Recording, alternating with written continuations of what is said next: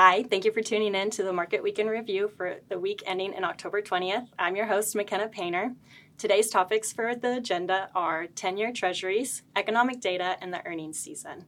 Here with me today is Bei Chen. How are you doing today, Bei Chen? Doing well. How are you, McKenna? Awesome. All right, first topic for today, 10-year treasuries. They're nearing 5%. Give me your thoughts.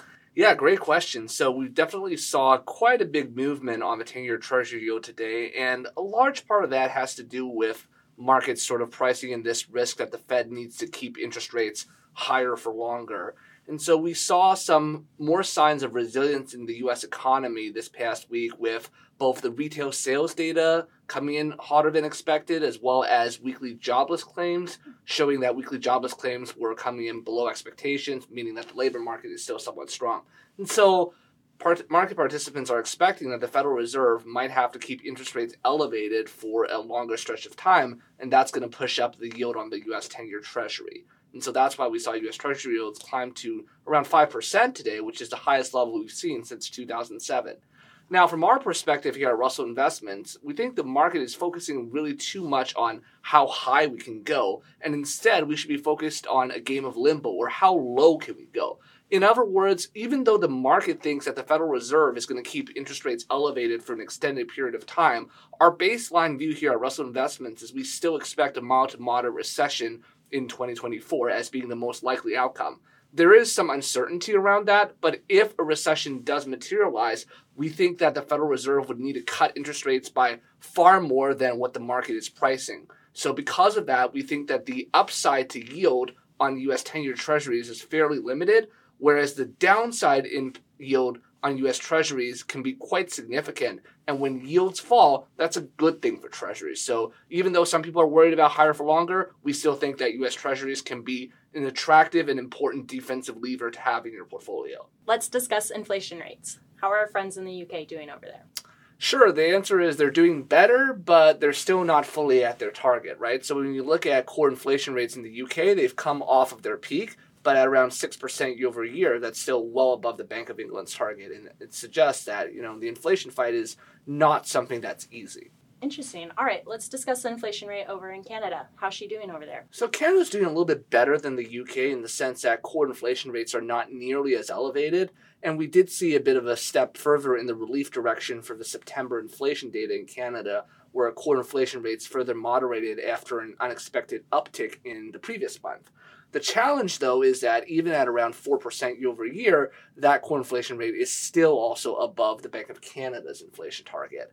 That being said, when we look at some of the other economic data in Canada, we are already seeing signs that the economy might be under pressure. And so we think that balancing everything out, the Bank of Canada should be able to leave interest rates on hold at their next meeting next week. But of course, at that meeting, they're likely to still retain some optionality, and they're still going to emphasize that they're committed to bringing inflation back down to target. Interesting. All right, final topic for today, earnings season. What are the key takeaways and watch points? Yeah, so we're only very early into the earnings season, but we've had some reports out of the big banks. Some of them have had good results, like, for example, Bank of America. Some have had a little bit more of a disappointing result, like Morgan Stanley, which warned about some of the challenges in its wealth management unit. And then we also had some earnings out of companies like Tesla this week, for example, where they were concerned about the affordability of cars as a result of elevated interest rates.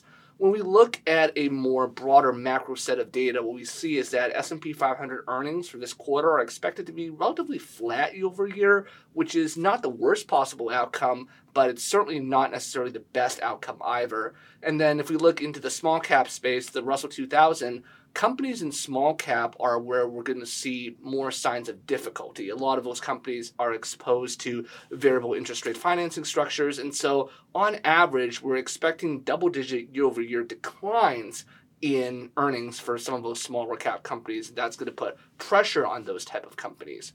As we look out into 2024, analysts are expecting that EPS growth will be in the range of roughly between 8 to 15% year over year for most of 2024.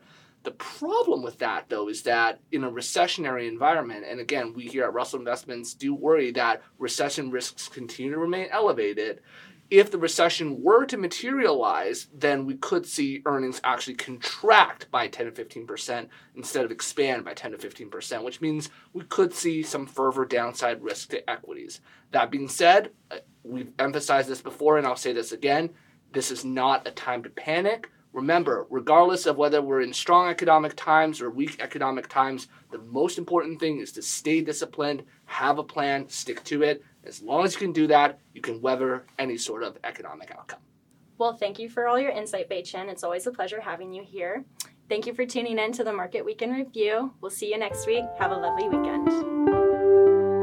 Hi, I'm Eric Risteman, Chief Investment Strategist for Russell Investments. If you like what you saw in this video and want to see more like it, please subscribe to our YouTube channel.